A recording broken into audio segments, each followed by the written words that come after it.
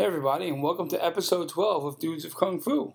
In this week's episode, the season finale, I clarify my remarks on JKD and Wing Chun a little bit.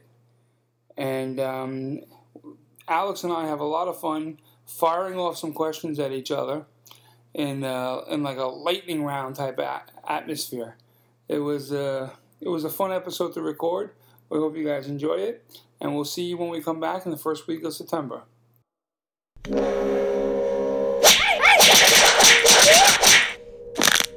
Dudes of Kung Fu. Hello, everybody, and welcome to episode 12 of Dudes of Kung Fu. We Are Back and Better Than Ever. Alex, how was your week, brother, man?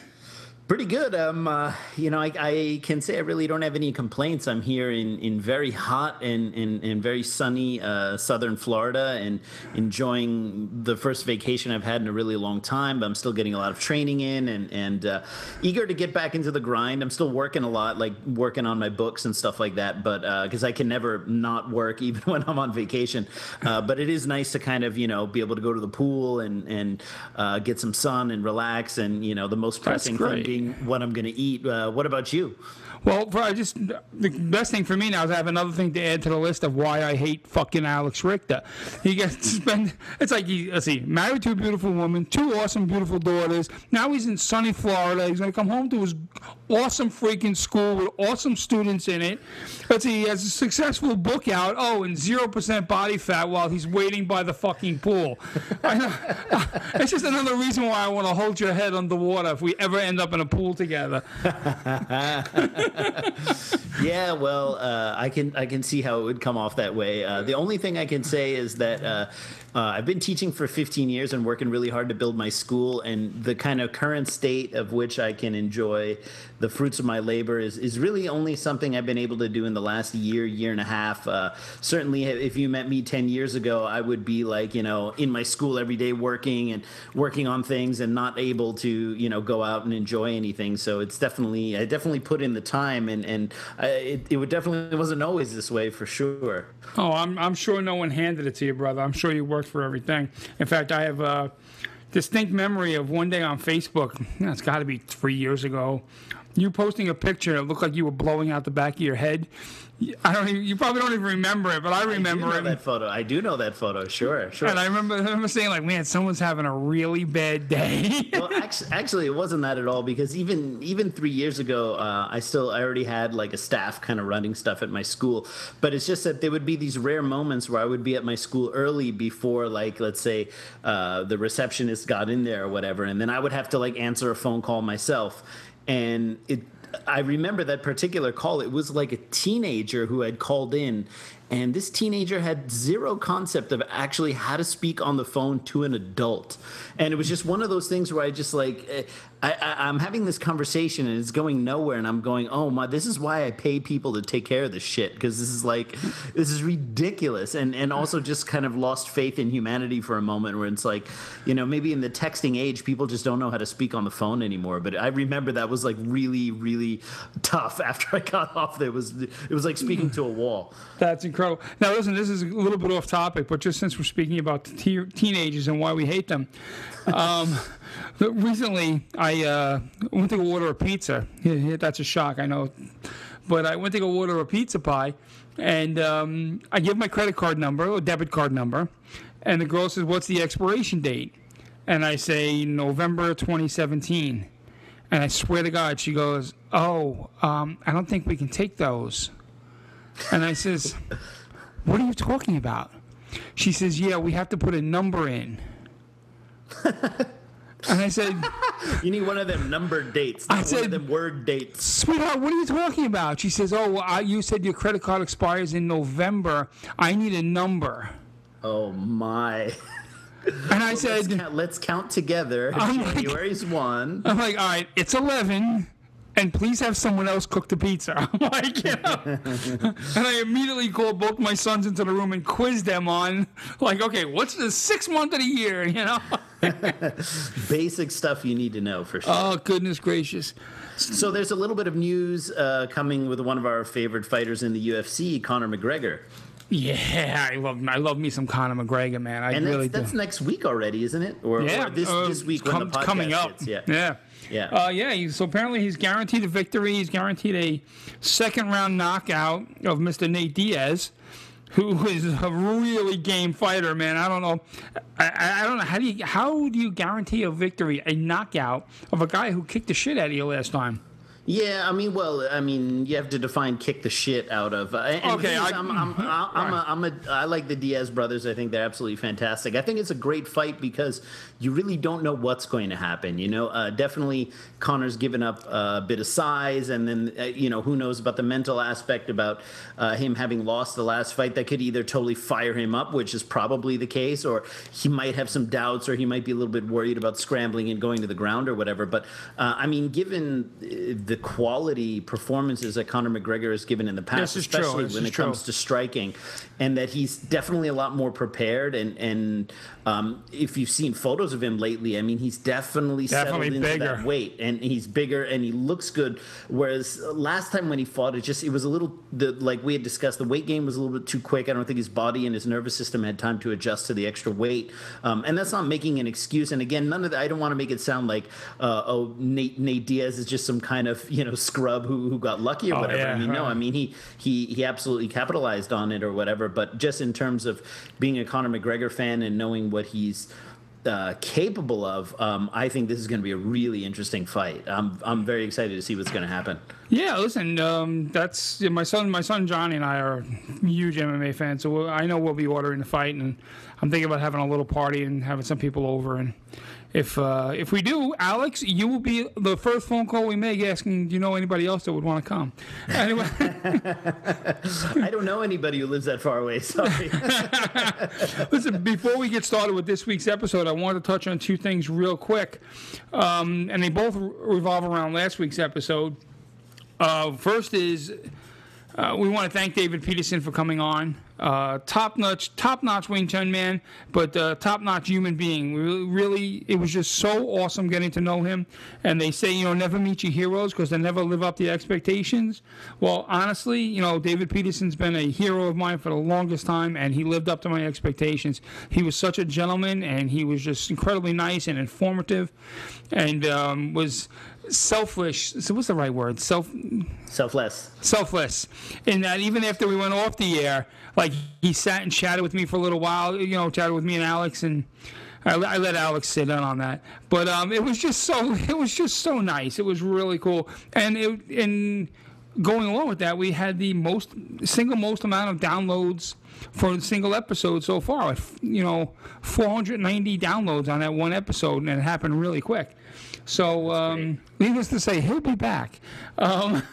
And the other thing I want to say real quick is that apparently I said something on last week's episode that upset a few people, and nothing could make me happier. I said that JKD people like to. Someone asked a question about Jeet Kune Do Chi Sao, and I said that it was basically Wing Chun Chi Sao done incorrectly. Mm-hmm. And I just want to double down on that. It's not only done correctly; it's ridiculously stupid. Now, what I really mean is, I didn't mean to say that nobody in JKD knows how to do Chi Sao. That's not what I meant to say. And if that's the way it came off, I apologize. What I meant to say is everybody in JKD that I've seen do Chi Sao sucked. I'm kidding. What I'm saying is the idea is to say that there's JKD Chi Sao is, to me, silly. Yeah, you can do Chi Sao in right lead. It doesn't make it a JKD Chi Sao. It makes it a more restrictive Chi Sao. Chi Sao is stepping all over the place. To sit there and say you're only going to do it in right lead is silly. If you're going to put gloves on and mouthpiece in and say we're going to do JKD Chi Sao and beat the shit out of each other, just spar. The idea that you're doing JKD Chi Sao is just foreign to me. And with that, yes, most people that I've seen, not all, most people I've seen do JKD people that do Chi Sao are horrible at it. They don't realize it, but they're horrible at it. And yes, I know everybody that wrote me all had the same thing. Yes, you've Chi Sao'd with Wing Chun people and kicked the shit out of them, and you Chi Sao with Wing Chun people, and they said yours the best Chi Sao. Awesome, great. Love it. Stroke yourself some more. That's fantastic. What I'm just trying to say is a lot of times JKD people end up chasing hands. They end up doing things that are just against the tenets of Chisao. And I'm sorry for taking up so much time with that, Alex, but I just wanted to. I got a lot of mail about that, let's just say, and none of it was friendly. So I wanted to talk about it. I can imagine. Well, I mean, I don't envy you in that battle. I definitely. Keep certain opinions to myself, but I definitely applaud you for going and saying that. I mean, it definitely is something that I think a lot of people tend to be very tribal about. It's like, well, there is I guess there's kind of a feeling that, and I get it a lot as a Wing Chun person. It's like sometimes you tell somebody that you do Wing Chun, and the Chinese always say the half buckets make the most noise. And the martial arts world is full of half buckets. And what they mean by half buckets is that, a half bucket of water, if you carry it around and move it around, splishes and splashes a lot, so it makes a lot of noise. And the half bucket of water is analogous to people who have a little bit of knowledge about martial arts, or maybe they've done it for a little while, and they tend to overestimate their knowledge and their experience. In fact, it's a common problem in human psychology that we tend to overestimate how much we know about a certain topic. I mean, they've actually done scientific tests about this. Like people, even people who've been doing something for a very long time, they tend to think that they know a lot more than they actually do. And so you have a lot of kind of, I guess, what you could call half bucket practitioners out there. You have them in Wing Chun, you have them in JKD, you have them in every martial art, who have been doing it for a little bit, read a couple books, read a couple magazines, read a couple forums online, and suddenly they are 100% qualified to give their opinions about everything, and their opinions are true and correct because they're theirs, or because their Sifu told them that this was true, or whatever. And then you have people who are basically living in a very strict belief system. It's very similar to, people who are very indoctrinated in I wouldn't even say religion, but almost cults, and there's not really a whole lot of arguing with them because they are not actually open to hearing what other people have to say so much as they just want to kind of spawn their worldview. And so you have, when I tell people I do Wing Chun and you have these half buckets and they go, oh yeah, well didn't Bruce Lee have to change that because there was like a lot of limitation in Wing Chun? And then you kind of don't you want to just slap the shit out of them when they say stuff like that? Yeah, and it's kind of funny because people who really have an open mind would never say something so stupid, and people who actually understand something about kind of how very subjective martial arts are. They're not as objective as people would like to think they are. They're very subjective. They would realize that would be a very stupid thing to say, and then what do you say? You go, there's limitation in Wing Chun, but I guess I do it because I like it, and I'm just some kind of dope doing some kind of limited martial art or whatever, right? Or you say, well, you have to understand, Bruce Lee was a phenomenal martial art, and we have him to thank for a phenomenal martial artist, and we have him to thank for so many of the innovations that we take for granted nowadays, like even martial artists using like focus mitts and stuff like that. I mean, I don't know anybody who did that before him. There's so many things we just do nowadays that kind of you can attribute them to him. But at the same time, he learned Wing Chun for 3 years when he was a teenager. And there's varying accounts depending on different people that you talk to. People who are out of the church of Bruce Lee, but people who are actually just there in Hong Kong during that time will tell you, he actually didn't really learn that much. Even Hawkins Chung, who was one of his close training partners, before Bruce left to go to the States, Bruce said, well, I'm going to teach some Kung Fu to earn some extra money. And Hawkins Chung, he said this in an interview, he told Bruce, how can you go teach? You don't even know that much. and of course, when Bruce Lee made certain claims in articles that Wing Chun only had one punch or whatever, then of course everyone says, see, it's limited. Of course, in boxing you have hooks and uppercuts, and anyone who's learned the Chum Kyu form knows that we have a Chao Chong Kyun in the Chum Kyu form, which is a lifting punch, and the Buji form has a hooking punch, and we basically have a straight and a lifting punch and a hooking punch, and not to mention elbows from all sorts of different angles and all sorts of knees and stuff, things that people don't even talk about being part of Wing Chun, but it's a matter of how much was he actually exposed to. And I think what Bruce Lee did learn, he could do very well, and I think he was much more diligent than other people who may have learned more of the system. That I'll totally give Bruce Lee. He was definitely, he busted his ass more than many of his C-hangs who sit around and talk shit these days. But it's still a question of context. How much did he actually learn, and how much was he qualified to say that Wing Chun was actually limited in? And I'm not saying that Wing Chun doesn't have its limitations. I'm just saying that Bruce Lee has gone on record saying some things about Wing Chun that are actually not true, and so this is a much deeper argument than I think people really want to let on. I don't know. What do you think? No, I think you're 100% right, and I think there's a culture within the Jeet Kune Do community that leads to the belief that because we do Jeet Kune Do, we can correct other martial arts. Right. That there's this idea that, because of some misunderstood bullshit expressions like absorb what is useful and things to that effect, that people in JKD think like, oh, well, I can fix Muay Thai, I can fix Brazilian Jiu-Jitsu. I have the ability to look at. They have called the Jeet Kune Do eye. I have this Jeet Kune Do eye, and I can look at Wing Chun and I can find all the errors and absorb what is useful, without even knowing it. And I think that leads to bad habits. I think it leads to misinformation about the particular arts being spread within the community, and people start writing things off, and it's ridiculous. And I know in JKD, I've always had a love for Wing Chun, and I would always. I've always went towards that end of JKD, the Wing Chun end of it, and when I was finally exposed to Wing Chun by people that knew it, like Steve Golden, I was like, wow, I've been doing it wrong for all these years by well-meaning people. Well-meaning people taught me what they believed to be Wing Chun, and it was horrible. Sure. It was horrid. And I could understand why their opinion of Wing Chun was so low, because they were basing it on this horrid curriculum that they had and this horrid ability level. So somebody taught it to them that didn't even know it, and now they teach it to other people that don't even know it. Right. Of course it's horrible. Of course it's chasing hands. Of course there's no Loi Lao Hoi Sung La Cao Ji Tung. There's just nothing there. There's no there. And yes, I know I said that all wrong, Alex, but I'm trying my freaking best. Hey, it's very funny. You literally just said 8 words of Cantonese in a row. That's pretty cool, man. I'm trying. It's great. It's beautiful. But there's no there. So I understand why they feel the way they do. But I would love for them to just take a step back and say, hey, you know what? Maybe there's something that I don't know. Maybe their egos can let them in, and it does take a while to do that. And I've had to do that for several things, Wing Chun and grappling being 2 of them.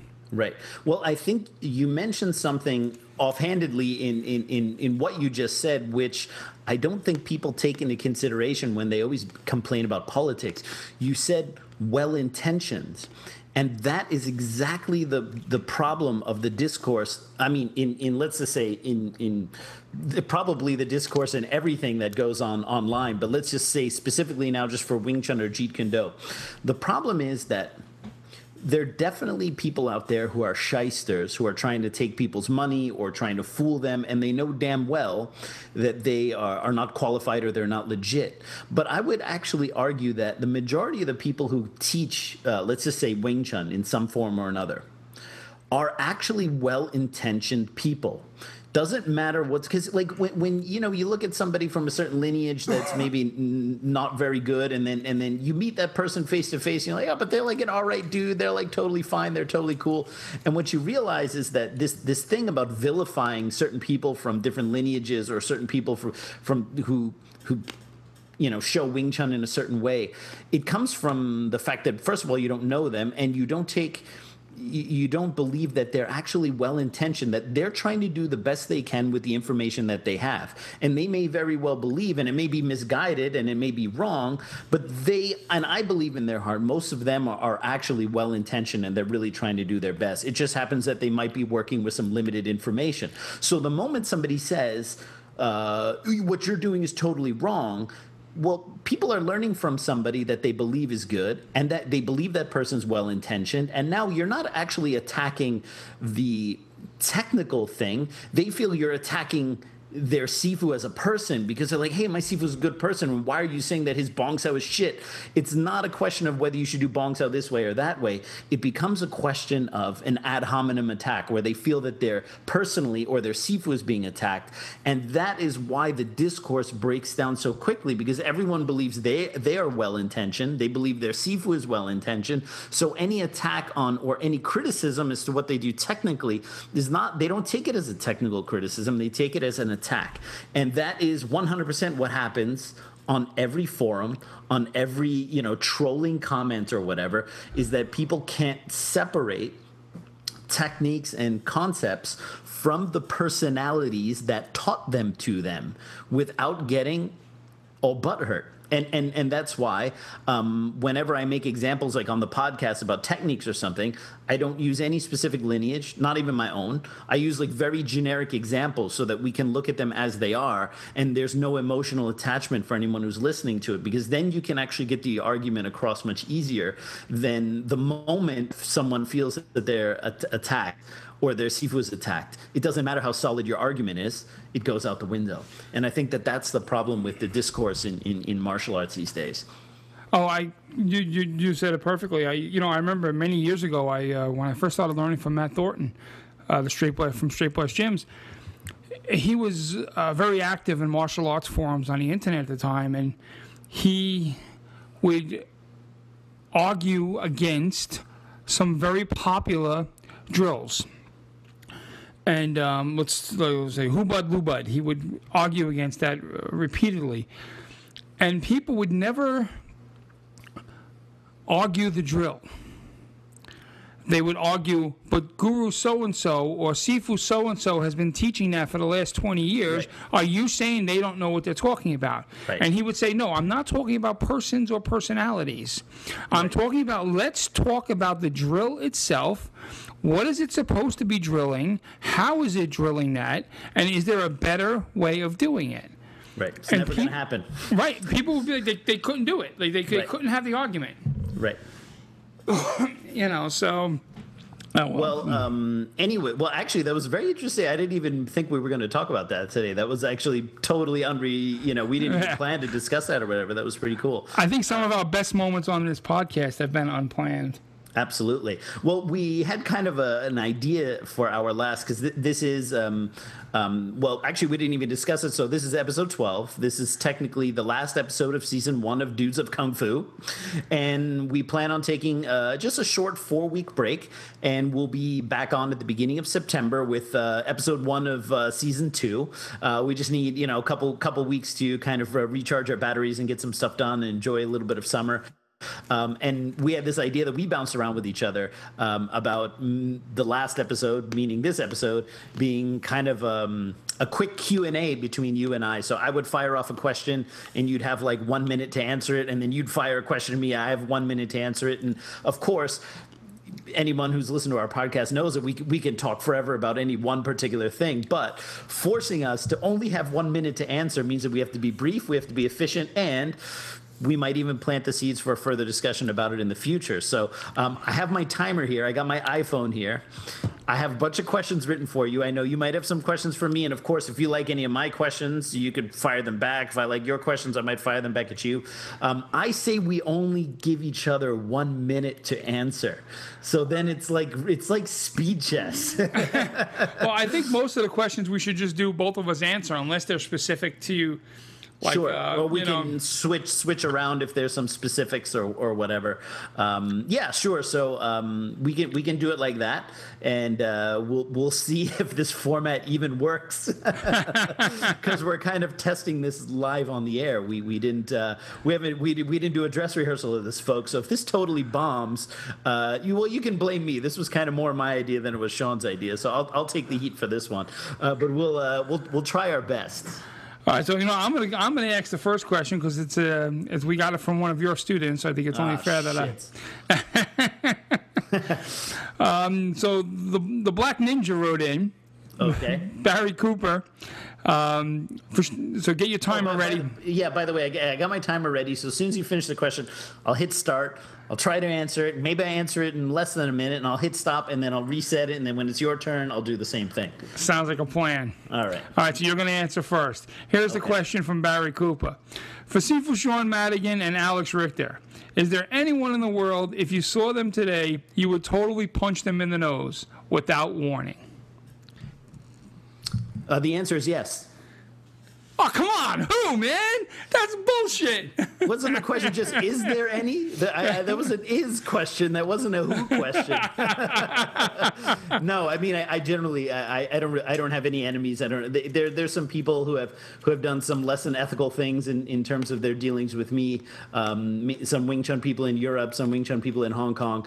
But nothing that would really anger me towards violence, because for the most part, people who treat me like that, I kind of laugh it off. I have a very, I don't take myself that seriously where I need to constantly defend my own honor by punching people in the face. But in theory, there might be some people, but in actuality, I'd probably just walk on by, as they say. All right. Hey, wow, that was pretty quick. I did that pretty short. All right. Now it's your turn. So, all right, so the same question. All right. Now you're on. Well, the answer to me is, I don't know if there's people out there I would want to punch in the face, but there is definitely people I would celebrate watching them get punched in the face. I don't know if I would have it in me to just go up and punch a guy in the face. Everybody that I've wanted to do that to has already been punched. But there's people out there, and some of them are friends, that I'd love to give a good smack in the face. A real good, just nice pimp bitch slap in the face for just being unethical, irresponsible with the shit that they say online, and they just should be better people than they actually are. So punch, nah, but a bitch slap, man, the list is long and friggin' proud. All right, cool. Hey, you did that in 45 seconds. Not bad. I think we can do this format. I think I think this one might work. So we'll switch it out. I have a question now, then you can answer first, and then if you like it, I suppose you can throw it back in me. So one of the big reasons most people do martial arts is, well, at least people in our generation, new generation, maybe it's MMA, maybe it's other things, but for people kind of our age, maybe a little bit older, it was Bruce Lee. So I would like you to describe your first Bruce Lee experience, whatever that might be. Oh, yeah, I can tell you exactly. It was seeing Enter the Dragon at the movie theater I think it's the Sanders movie theater. Oh, my God. The Sanders movie theater right outside Prospect Park, like 9th Avenue and 17th Street in Brooklyn. There's a movie theater. And there was a movie theater. I haven't been down there in 20 years. And I remember I saw Enter the Dragon there with my cousins. And we just... my cousins dragged me there. I didn't know who Bruce Lee was, and man, we just beat the shit out of each other all the way home, thinking we were Bruce Lee. And, that was my first. I think it was Enter the Dragon, and then after that, we saw him at they had some festival there, and we saw God, what's the one? There was like a double feature, and I don't remember which one it was, but it was a double feature of two Bruce Lee movies. But that was my first experience with Bruce Lee, was an Enter the Dragon movie theater in the movies as a kid. Time. Wow, that was exactly 1 minute. Awesome. Oh, my God. Wow. See, we do, despite the fact that we are Wing Chun and JKD people, we actually can be efficient if we need to. All right, well, you can fire the same one back, or you can give me another question. It's totally up to you. I would like to ask you, with all the Wing Chun people in the world, why did you choose Grandmaster Lung Ting?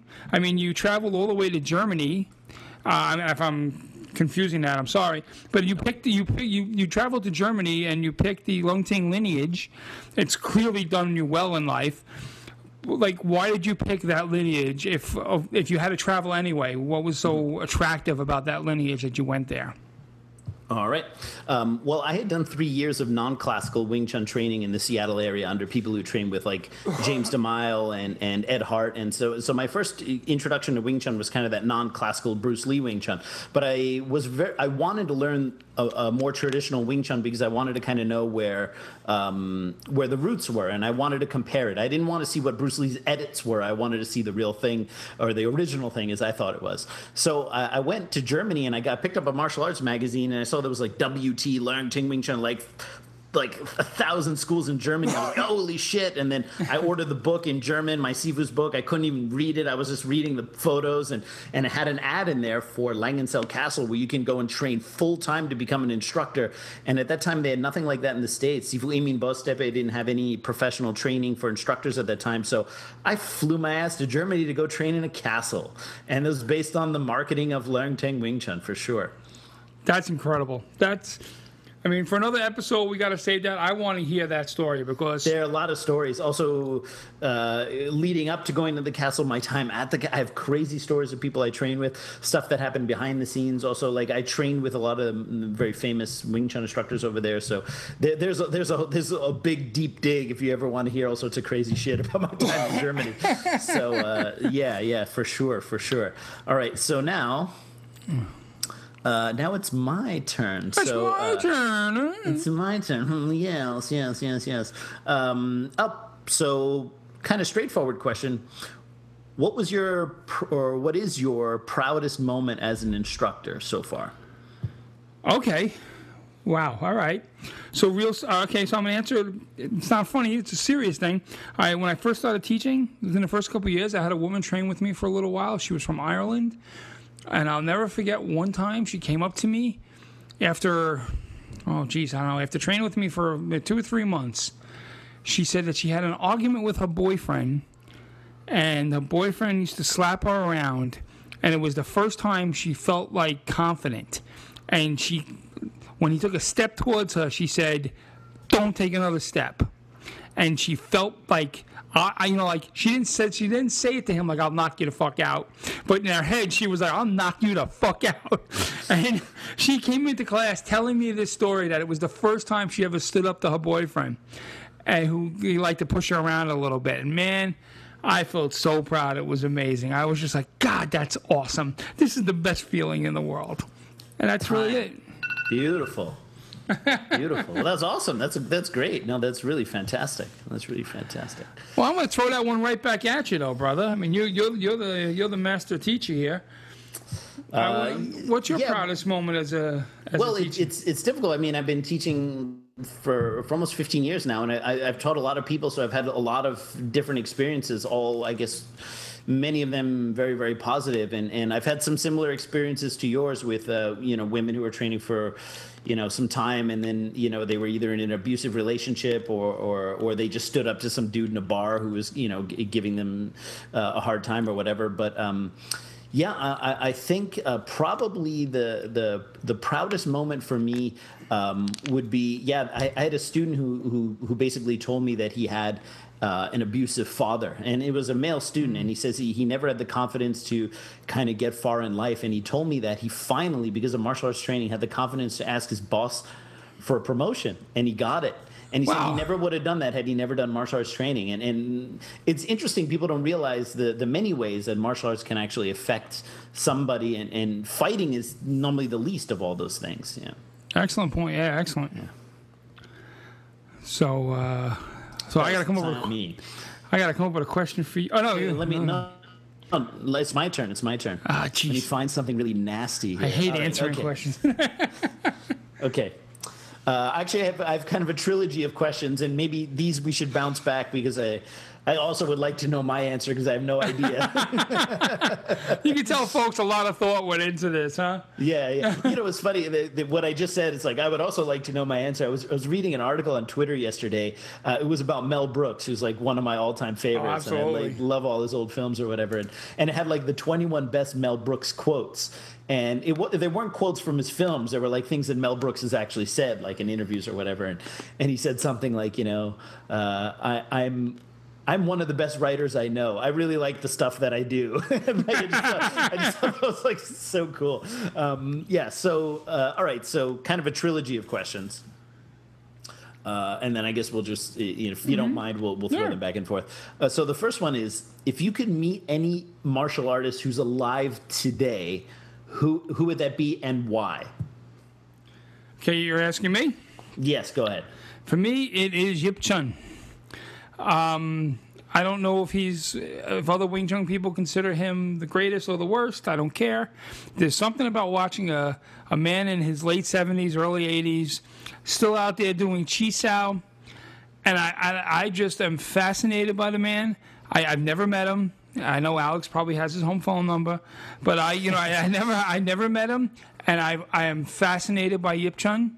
I mean, his brother Yip Ching also, but there's something about Yip Chun that I want to meet the man, and I want to do Chi Sao with him, and I don't know, just that's the guy. That's the guy. Yip Chun for me is somebody who I am dying to meet one day. Cool. Wow, this is going to be a tough one because at this moment I actually have zero idea what the hell I'm going to answer. So I will. Well, you've met everybody, right? So. Well, yeah, that's also the problem too. I have been very fortunate of having met a lot of people. Not always trained with them, but I have met a lot of people. So I'll put the timer on now. I'll make it fair. Okay. So let me see. Anybody who's still alive today. Okay. So within the Wing Chun community, I have to almost braggingly say I've kind of almost met everybody. Probably at this point, I would like to meet. But the problem is I was going to say I would like to meet Jackie Chan because I'd like to sit and talk to him, but I've actually already met Jackie Chan. And I would like to say Sammo Hung, but I've actually already met Sammo Hung. So like the list is... Reason 18 to hold Alex's head on the water until the bubbles stop. Actually, now that I think about it, I would like to meet Hwang Jung-lee. Hwang Jung-lee was a Korean actor who usually played a bad guy in those old kung fu films. He was the bad guy in Drunken Master. He was just like an amazing kicker. And he was a real-life hardcore taekwondo guy. He actually killed a guy in the military. And he did the dude. Hwang Jung-lee's a total badass, one of the most amazing kickers ever. And I would love to just kind of get, because he's kind of an old veteran. I'm sure he's got a lot of old stories too. So it'd be kind of fun to pick his brain a bit. There you go. All right. Wow, that was tough. That came down to the wire. I had like 20 seconds left, and I had not yet answered the question. I was like, I'm stalling, and I'm running out of time here.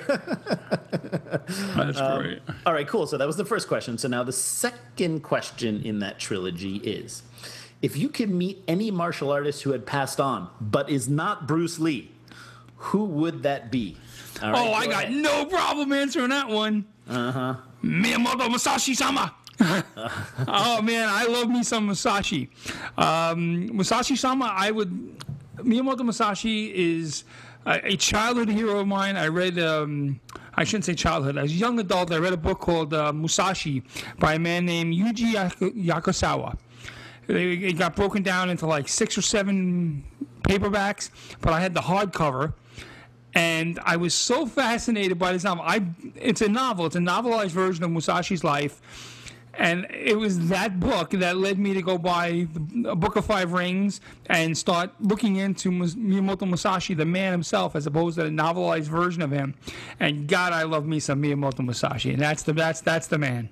Awesome. Cool. Hey, very great answer. All right, I'm going to start the timer for myself. Actually, if there's anybody in the past I would like to meet would be Leung Chan. Because to be able to meet Leung Chan would answer a lot of questions about Wing Chun's origins, because he's kind of one of the most famous Wing Chun practitioners. He's known as the kind of the Kung Fu King of Wing Chun or whatever.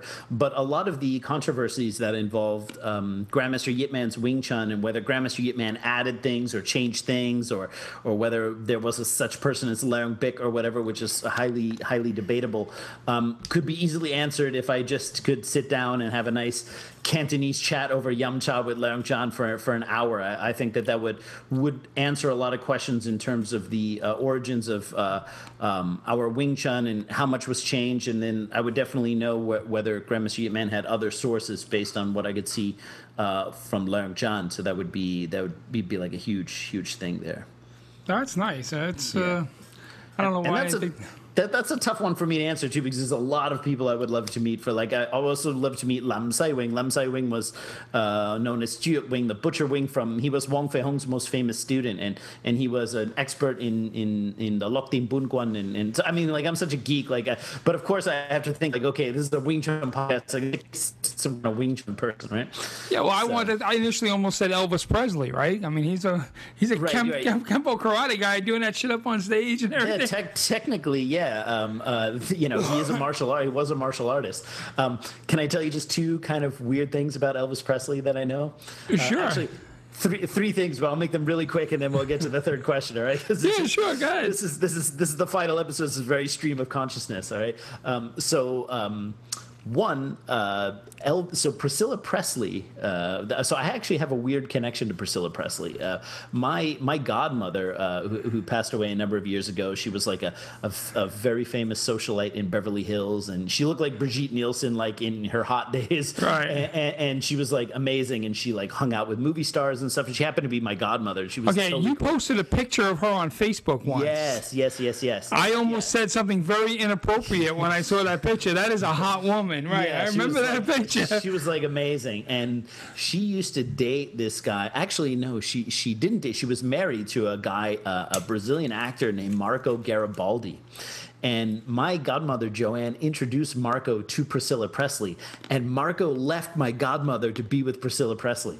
Wow. Yes, yeah, and it's like she's the one who introduced them, and then I think they ended up having a couple kids, but Priscilla and Marco never married, but they were like together for like a really, really long time. So anyway, that's like, and I remember my godmother was on the cover of the National Enquirer. I saw it in the grocery store. I was like a real little kid, and I was like, hey mom, isn't that Joanne? And then the paparazzi had snapped a photo of her like coming out saying like, this is the woman that was dumped for Priscilla Presley or something like that.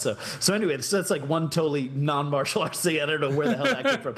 Second thing, there's an old story that one of Ed Parker's students had said that like Elvis showed up to one of Ed Parker's seminars totally like high off his gourd, and pulls up in a limo like halfway through one of Ed Parker's seminars, and shows up in his like his rhinestone encrusted karate gi where it says like Elvis on the back in like the faux Asian writing or whatever. Right. He's got like bell bottom karate pants, and he's got like a butterfly collar under the gi top, of course, because he's freaking Elvis, and he shows up halfway through and he just starts teaching at the seminar. Like he just kind of like takes over without asking. He starts showing stuff, and he's so high off his gourd, he's like kicking dudes in the nuts. And he's like, come over here, come here and punch me in the face. And then of course he's Elvis, so no one really wants to attack Elvis, right? So they're giving him like these half-ass punches, right? And then Elvis will block it and like kick them in the nuts and stuff. And he just came in, he was like wrecking all these dudes, and then he just. After about 10 minutes, and no one says anything because it's freaking Elvis, right? After like 10 minutes or so, he just puts his feet together and he bows and he just gets in his car and leaves. And then like everyone's kind of like, what was that? And then like Ed Parker continues the seminar. So anyway, it's the story. I've actually heard that story from two totally separate people, so I thought it was kind of funny. Thank you very much. And the last Elvis story I'll tell you is I had a student who grew up in Memphis, and he lived next door to, I think the guy's name was Red. I think he was part of. Oh, sure, like, Red West. Yeah. He was like part of Elvis's entourage or whatever, right? And when head he was of security. he had a security, and when he was a little kid. My student, Red, he was friends with Red, like they had some kind of familial connection or whatever, and Red took him out to his backyard and showed him a Cadillac. It was like a 70s Cadillac, because Elvis had this thing where he would give people Cadillacs, right? If he liked you, he was like, I'll like him, we'll give you a Cadillac, right? And then so he would give dudes Cadillacs if he liked them, right? So he took little Zach at that time, and he says, hey, why don't you take a look in that Cadillac in the dash? And he opens it, and there's like a huge like explosion in the middle of the dashboard, right? And it just looked like a bomb had like blown up in there, right? And then he says, "Do you know what happened there?" And then of course Zach, he's like a little kid. He's like, "No, I don't know what happened. Tell me." And he said, Elvis had given Red that Cadillac. And then, gave him as a gift. And like a week later or so, like Elvis was totally high off his gourd, shows up, was totally pissed off about something Priscilla had said to him, and took a shotgun and blew a hole in the dash and then left without saying a word. And then like Red was so freaked out, but he kept the Cadillac with the exploded dash from the shotgun that like Elvis had used. And here he was showing this to my students. Like, he had seen this Cadillac that had been just like partially destroyed by Elvis. So anyway, yeah, Elvis would have been been a very interesting character to meet too. By the way, also, a little side note for any of you folks that are my age and remember the TV show Baa Black Sheep with Robert Conrad. I don't know, Alex, do you remember? Did you even know that show? No, I don't. Okay, know so that show. Robert Conrad played a character named Pappy Boyington, and it was an old TV show about fighter planes in World War II. Red West, Elvis Presley's head of security, his chief bodyguard, played the grumpy old mechanic on that show. So if you don't know who Red West is, just check out. But remember Baa Black Sheep, the grumpy old airplane mechanic. That's Elvis Presley's head bodyguard. Awesome. Yeah, that's great, man. I almost feel we could do like a weird side podcast just about like our weird Elvis stories. Okay, so the final question in that trilogy is, if you could go back in time, let's say to like 1970, and meet Bruce Lee, okay, but you only had 1 minute with him. Oh wow! What would you say to him? And your minute started. I would say to him... He's standing in front of you right now. I would say, could you autograph this check for me? This blank check? I would say to him... Oh, Jesus, Alex, this is an awesome question. I would say to him, show me one thing that I'll be able to use the rest of my life regardless of my age. What's the one thing I should work on that for my whole life I'll be able to use regardless of age or even system? And I even know what he'll show me. He'll show me broken rhythm. But that's I would have to say, can you show me one thing that I'll be able to use for the rest of my life? Or he would just say, why don't you just buy a gun? Bang, settle it. Bang, settle it. Do you want me to answer that question? Yeah, because you know you're going to have a better answer than me. I don't know I'm going to have a better answer. I mean, it's kind of a ridiculous scenario, but it's kind of it's an interesting thought experiment for sure. Sure. Right? Okay, all right. So I'll put the minute on right now. Okay. Well, I would say if you thought you could live a long time and affect people privately with your martial arts. Have I got news for you? You die soon.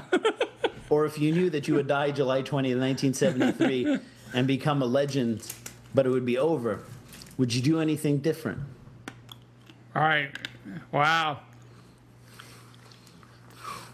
And that's all I would say, because that's about all the time you have. But I would basically tell him that. And it'd be very interesting to see if he'd be able to change anything, especially in his purported kind of self-destructive last few months that he had there. It'd be very interesting if he sure take that seriously. Yeah, I mean, I'm also being a Hong Kong movie nut. I'm also always investigating kind of those last 4 months of Bruce Lee's life. They were very, very strange and very interesting. I know a lot of people in Hong Kong who have told me some very, very interesting things. So, yeah. So anyway, yeah. Those were the trilogy of questions. I just thought, Yeah, that's pretty cool. Yeah.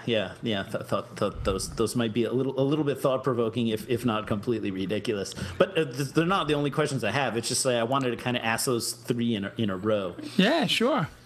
Well, why don't you ask me one? Since we're going back in time, if you could go back in time to whenever you first opened your school, and you were going to say, I'm going to definitely do this one thing differently, or I'm going to do something I would do more of.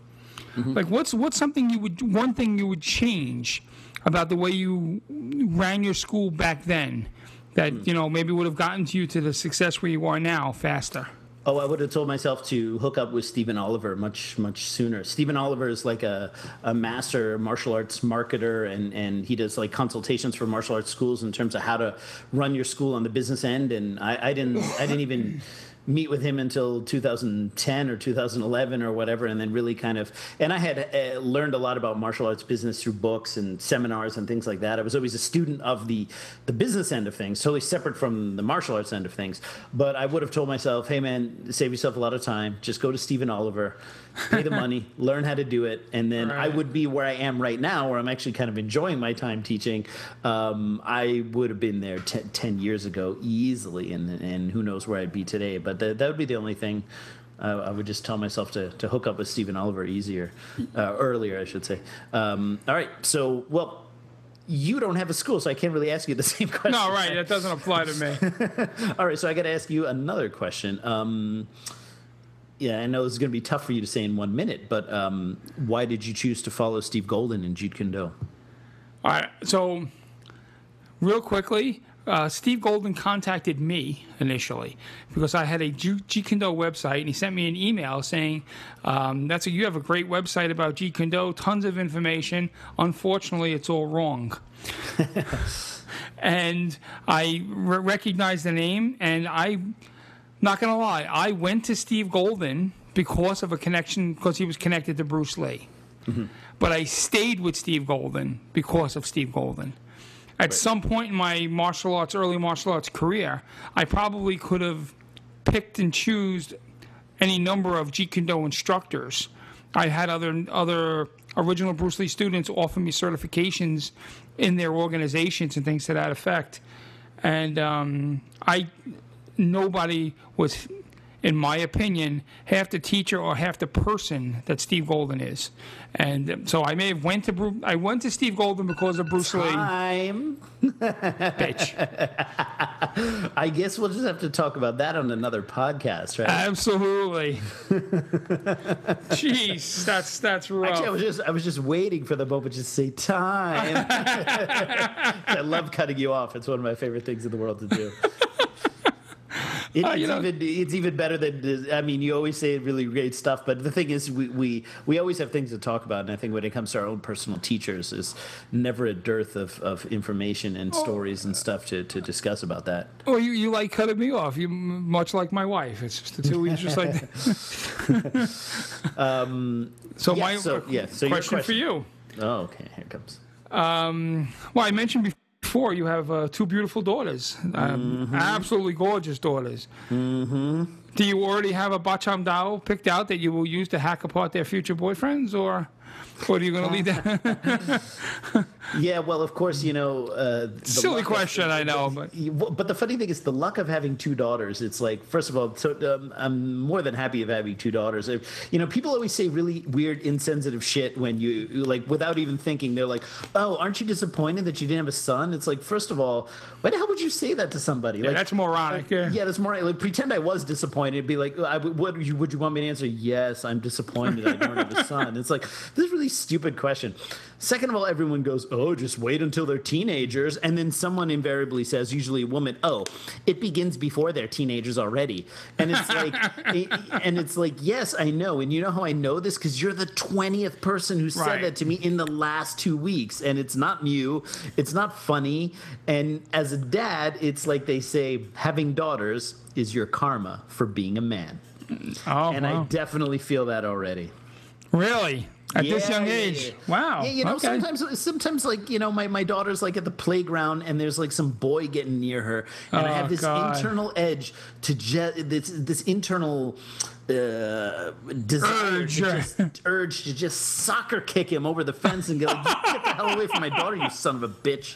You keep your slimy, dirty, grubby hands away from my daughter, or I will kick you like a soccer ball." Wow. Yes.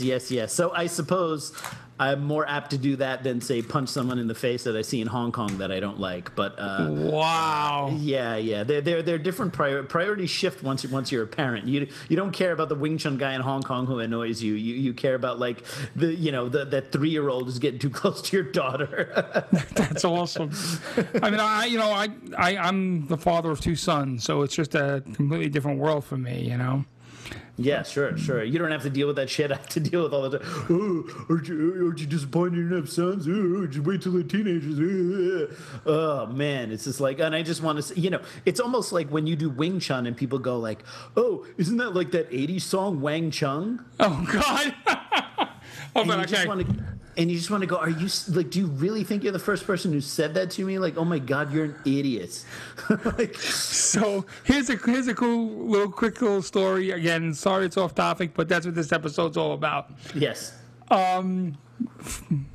My sons are 18 and 21. So I'm going to say it's 10 years ago. They were like 10 and 12. That Katy Perry song was out. I Kissed a Girl and I Liked It. Yes. And okay, so I'm now in the pool with my sons, who are like young teenagers. Let's call them 12 and 14 or something to that effect.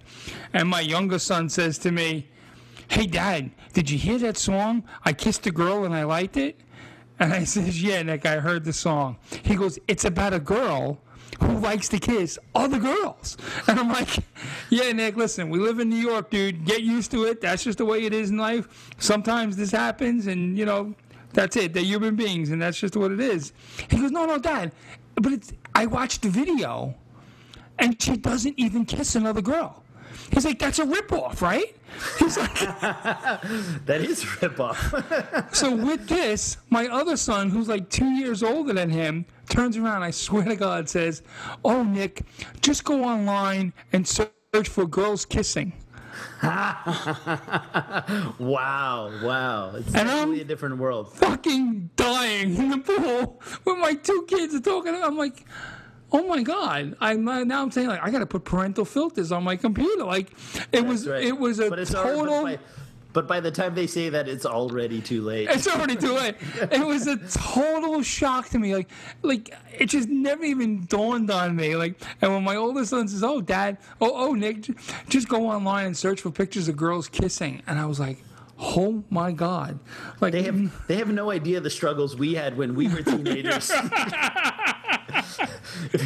If you wanted to see two girls kissing, you had to find, you know, some dudes magazines, or you had to wait for the Madonna video "Justify My Love" to play on MTV or something, just so you could see it and you couldn't fast forward it or anything. Like, that's all you got. Oh man, did this podcast just take a turn, huh? How much time do we have left, by the way? So I don't know, but somebody that's listening is BeccaCon or something is saying, "What? What's this internet we talking about?" What's this internet? They're somehow listening to our podcast without internet. Someone is making them cassette tapes of our podcast and sending them to them.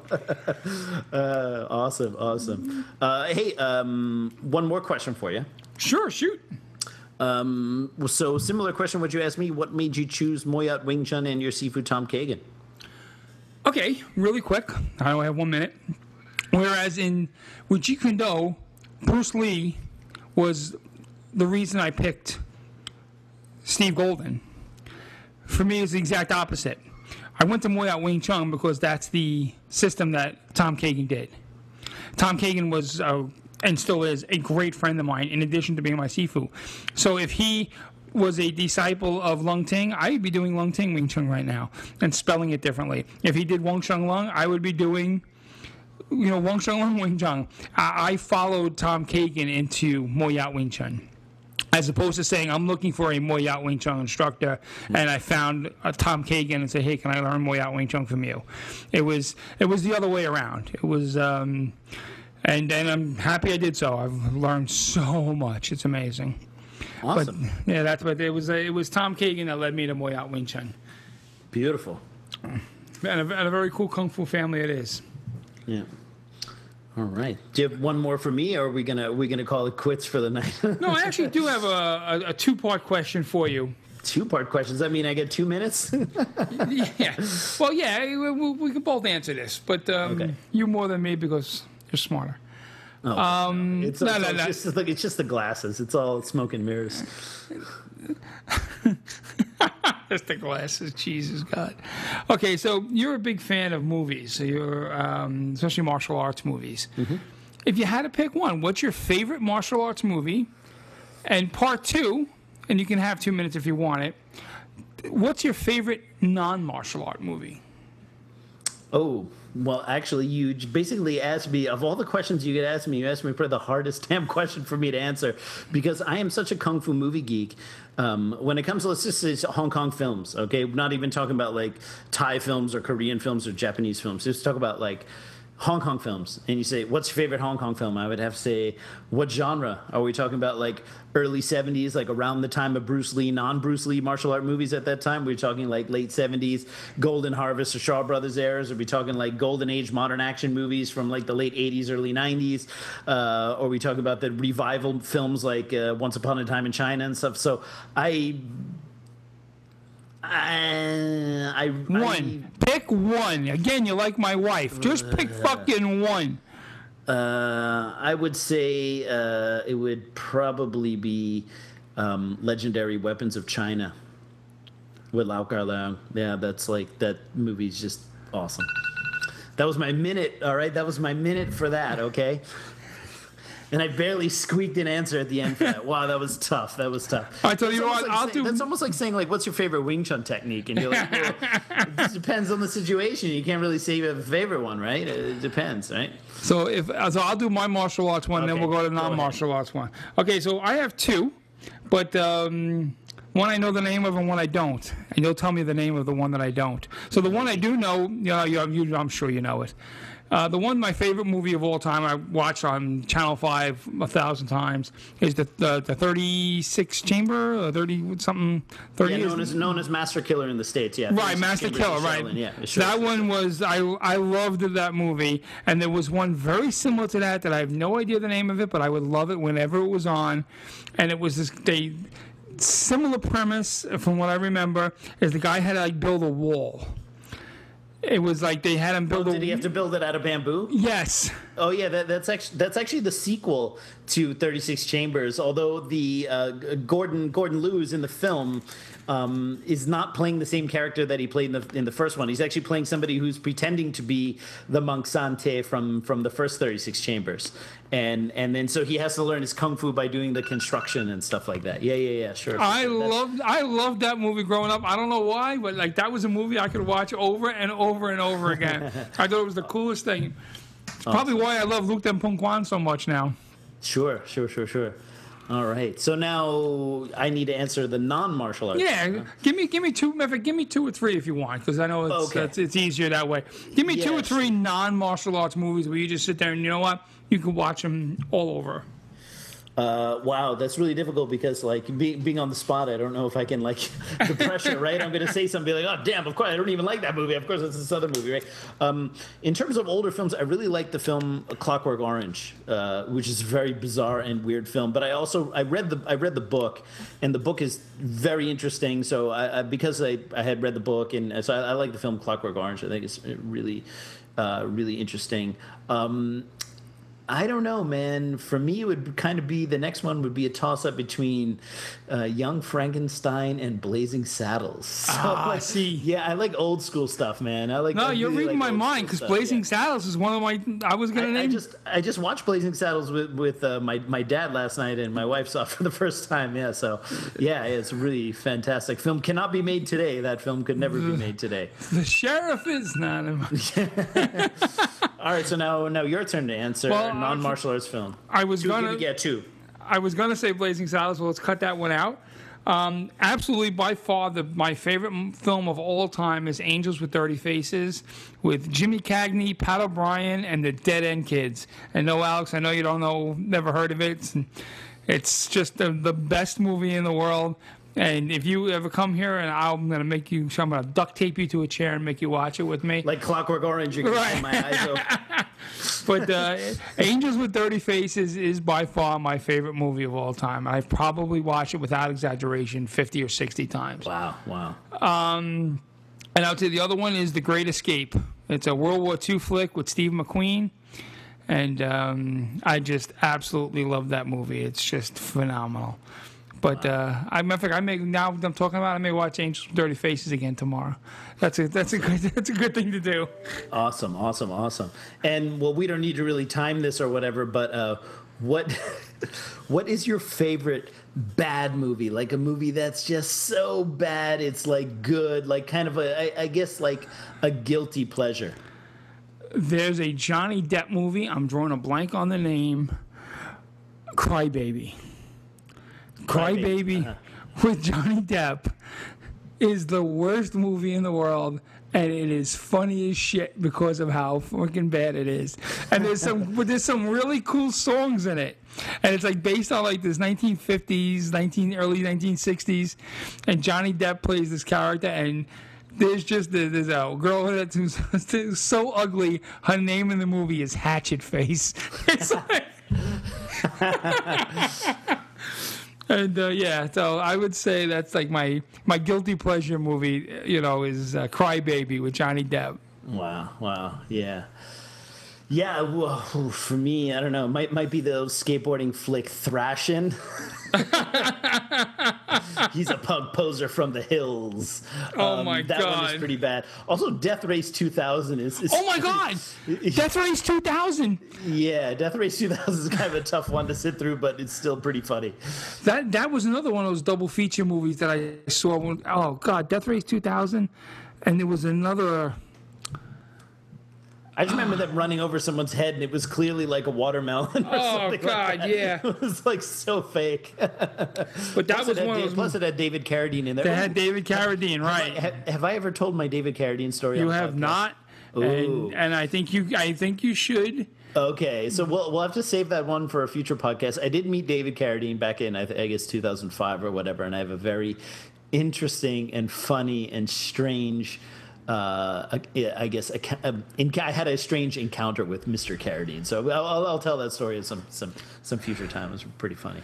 Well, I'm sure Mr. Carradine had a few strange encounters, like when he was in Thailand. It was like one of those kind of encounters, or no. I did shake his hand though, and after finding out how he died, I was like, no. You know what's funny? Actually, I forget who I was talking to, but I have a friend who travels to Thailand. No.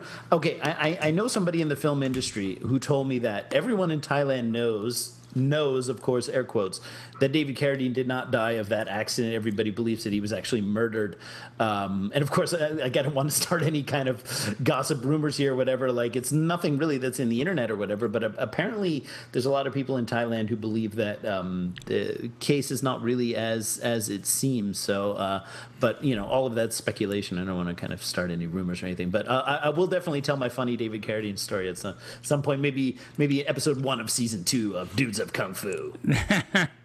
Well, folks, this was a very lighthearted episode. We wanted to have some fun and maybe give you guys a little glimpse into who we are as people, instead of us just constantly talking about martial arts and me making fun of Alex and stuff like that. Change. Well, I mean, listen, I'm still going to make fun of Alex. Face it, he's just too pretty to be a Sifu. But I've never heard anybody say that. That's nonsense. Oh, come on! It's like hey, I got an idea. Sean, why don't you do a podcast and find like the prettiest guy you can find? It's like and prettiest guy. I'm a short dude, but you know when people meet me, like they've seen my Howcast videos or they got my book or whatever, and then they meet me in person, and they go, "Oh, you're kind of short." So apparently I look a lot taller in photos or whatever. It's funny. I mean, although you are shorter than me, I wouldn't look at you and say he's a short. Like, if I had to describe you, I wouldn't use the word short. Yeah, but for some reason, people who've seen me through like internet medium or books or magazines, or they saw the Wing Chun Illustrated or whatever, they all think I'm taller. The funny thing is, I once saw one of Bruce's medical records that he was like 5'7.5", and I'm exactly 5'7.5" tall. I'm like the exact same height as Bruce Lee, but I think that maybe because I'm like a little bit more squat, I'm like a little wider, but like maybe people think I'm just like really short or something like that. But I'm like, hey, I'm the same size as Bruce Lee. Well, conversely, they say Bruce Lee weighed like 167 pounds, and I'm just like 7 times the weight of Bruce Lee. It's like exactly. Yeah, well, the funny thing is, like, I mean, although I'm the same height as Bruce Lee, body type couldn't be more different, because I mean, there's some people like say he was like 130, 125 pounds or whatever, and like I would be 125 pounds dying on chemo or something like that. I don't think I could ever actually get my body weight down to there, because I have a very, very different body types. Very, very, very interesting. So we want to thank all you guys for supporting us. I mean, when we look at the breakdowns of the downloads, and everybody in not just America, when we first started, almost 90-something% of all of our downloads took place in the United States. And now that's only like 65% of all of our downloads in the United States. Whereas, Germany, United Kingdom. The Germans love us. Malaysia, for some reason. Gee, I don't know why. Canada, Canada, by the way, Canada, you got to step up your game a little bit. You got to step up your game. You've dropped down below Malaysia. There's 7 people in Malaysia. No, there's a lot of people in Malaysia, actually. I'm only kidding. There might be 7 Wing Chun people in Malaysia, but there's a lot of people in Malaysia. But, so, it's become a worldwide thing. And I mentioned that David Peterson's episode was our greatest success. We also, I didn't mention, I should have, we also broke 4,000 downloads. Wow.